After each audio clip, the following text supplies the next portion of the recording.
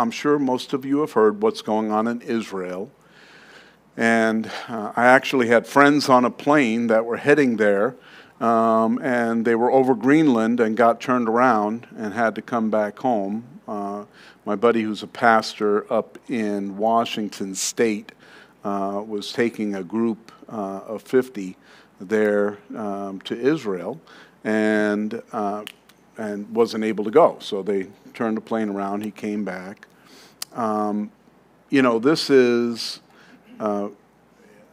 expected in the days that we live in. The enemy is going to come against Israel, is going to come against the United States also. Obviously, they can't come the way that they did in Israel because they're right there across the border. They just come. But they'll find some way to make life miserable, because this isn't some group called Hamas or Hezbollah or Islamic Jihad. Oh yeah, that's their names that they're using, but it's led by their leader, Satan. He is the leader of the satanic oppression that's going on all over the world. And the Middle East is just the center, the focus for that attention. The Middle East is where this has been going on for so long. This isn't something new. Israel lives with it every single day. It just gets worse at times. This is one of the worst times for them right now, and what's going on is tragic. It's horrific. If it were happening in the United States, we probably would be doing something devastating quickly.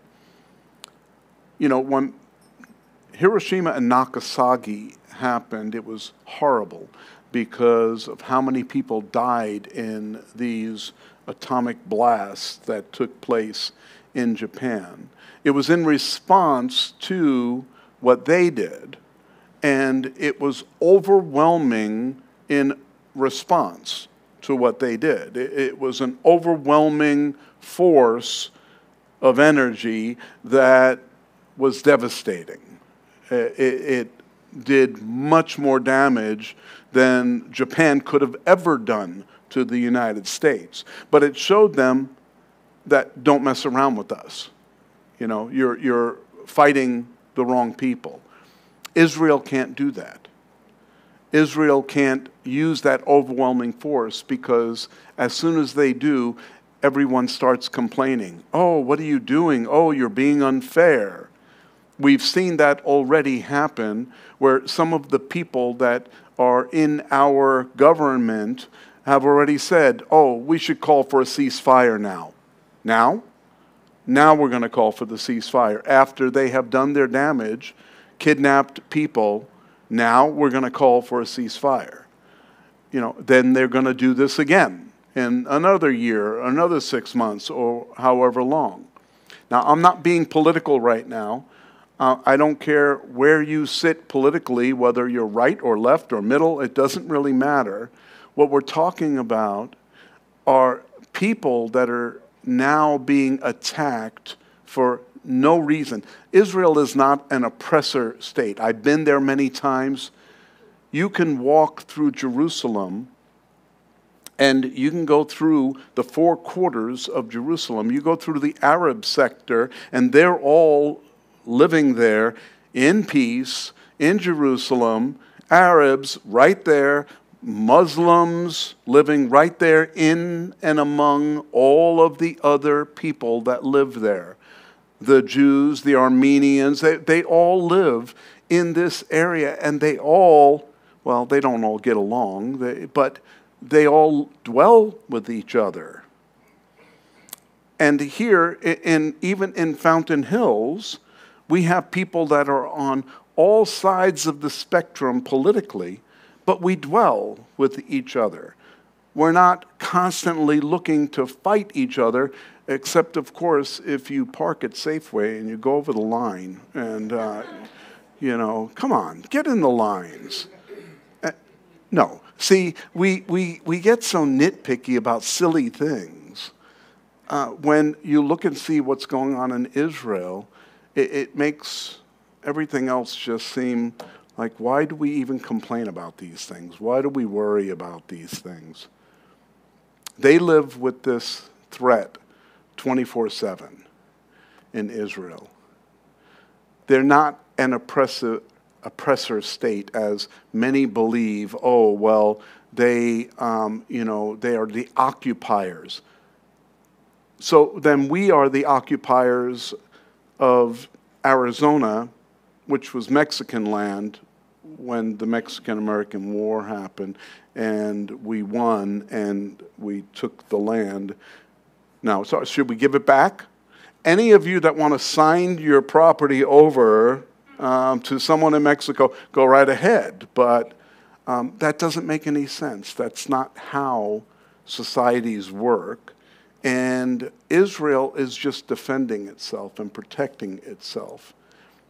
And so I am being a little political in that regard, because I believe that even though Israel doesn't walk with the Lord in the way that it should, they're not followers of Jesus Christ yet.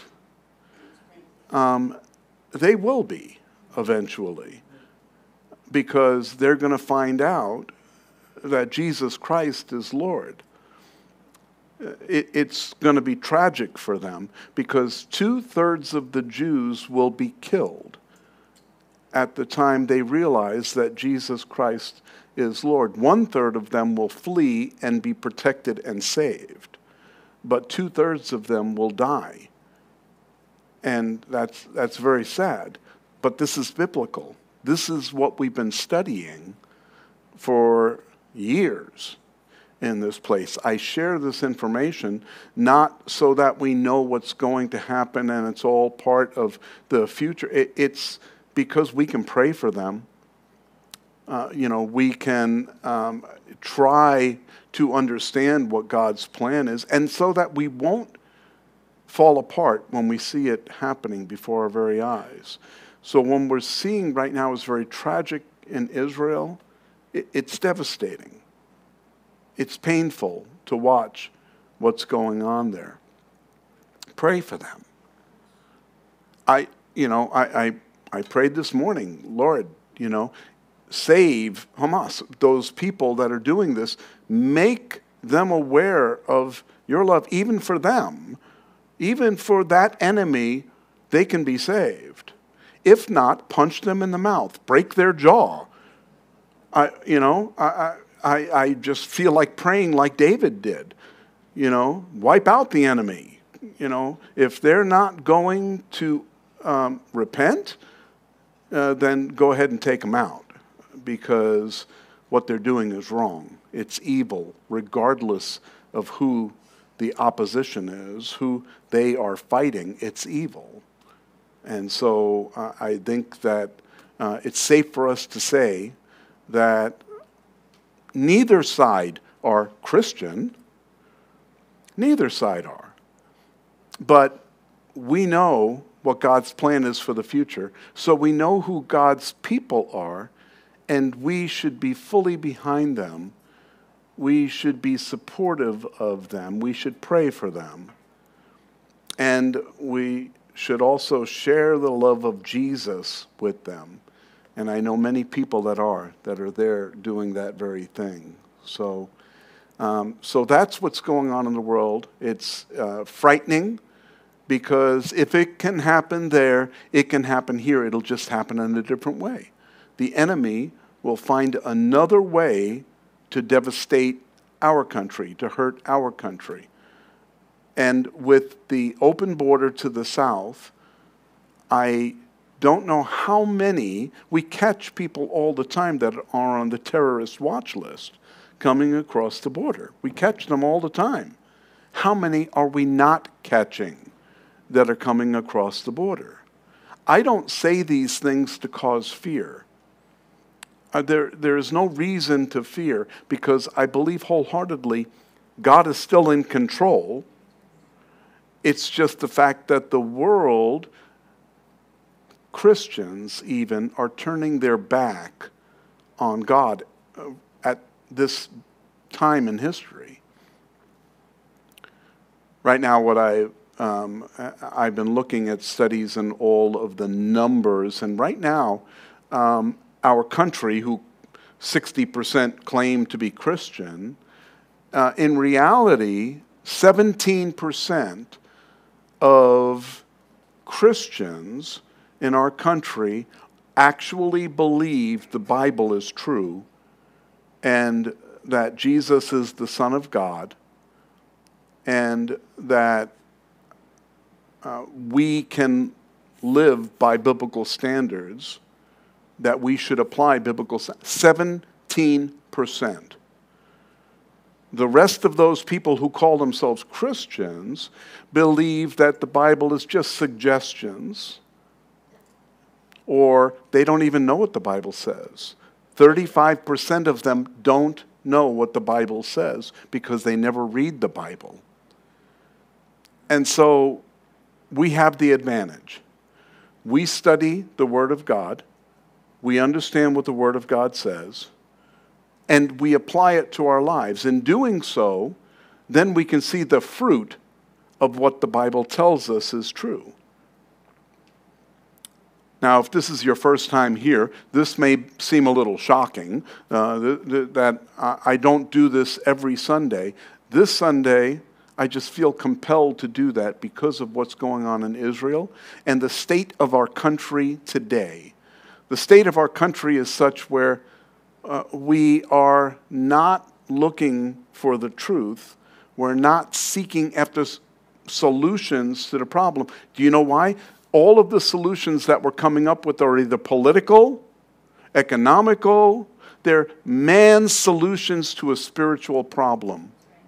Our problem is spiritual.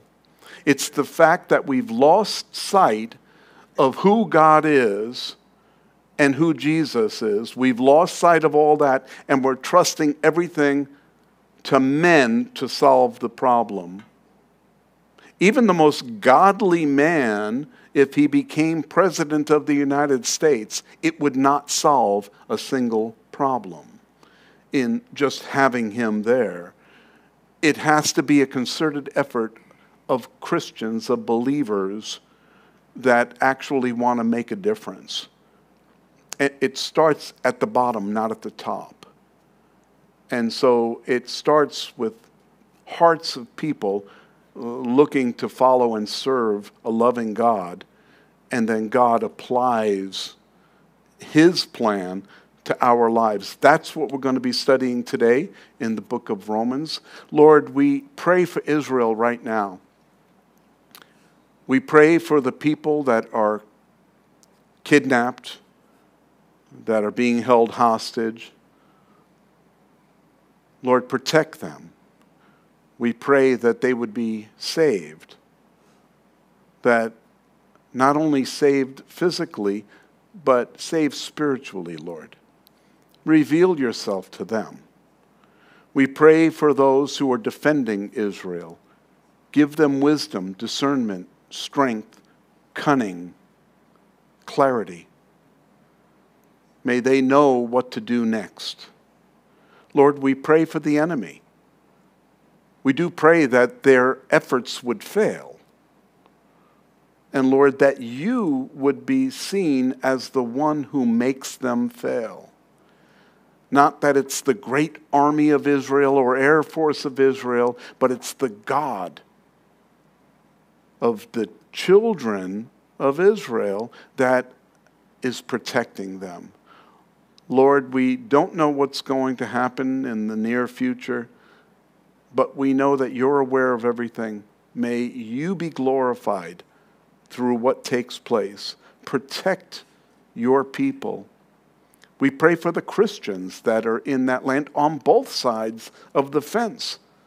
Lord, we pray that you would protect them and remind them that they have unity in Jesus Christ, no matter where they live, whether they live in Gaza or whether they live in Israel. Remind them that they're brothers and sisters in Christ. And Father, we look forward to seeing how you're going to resolve this issue.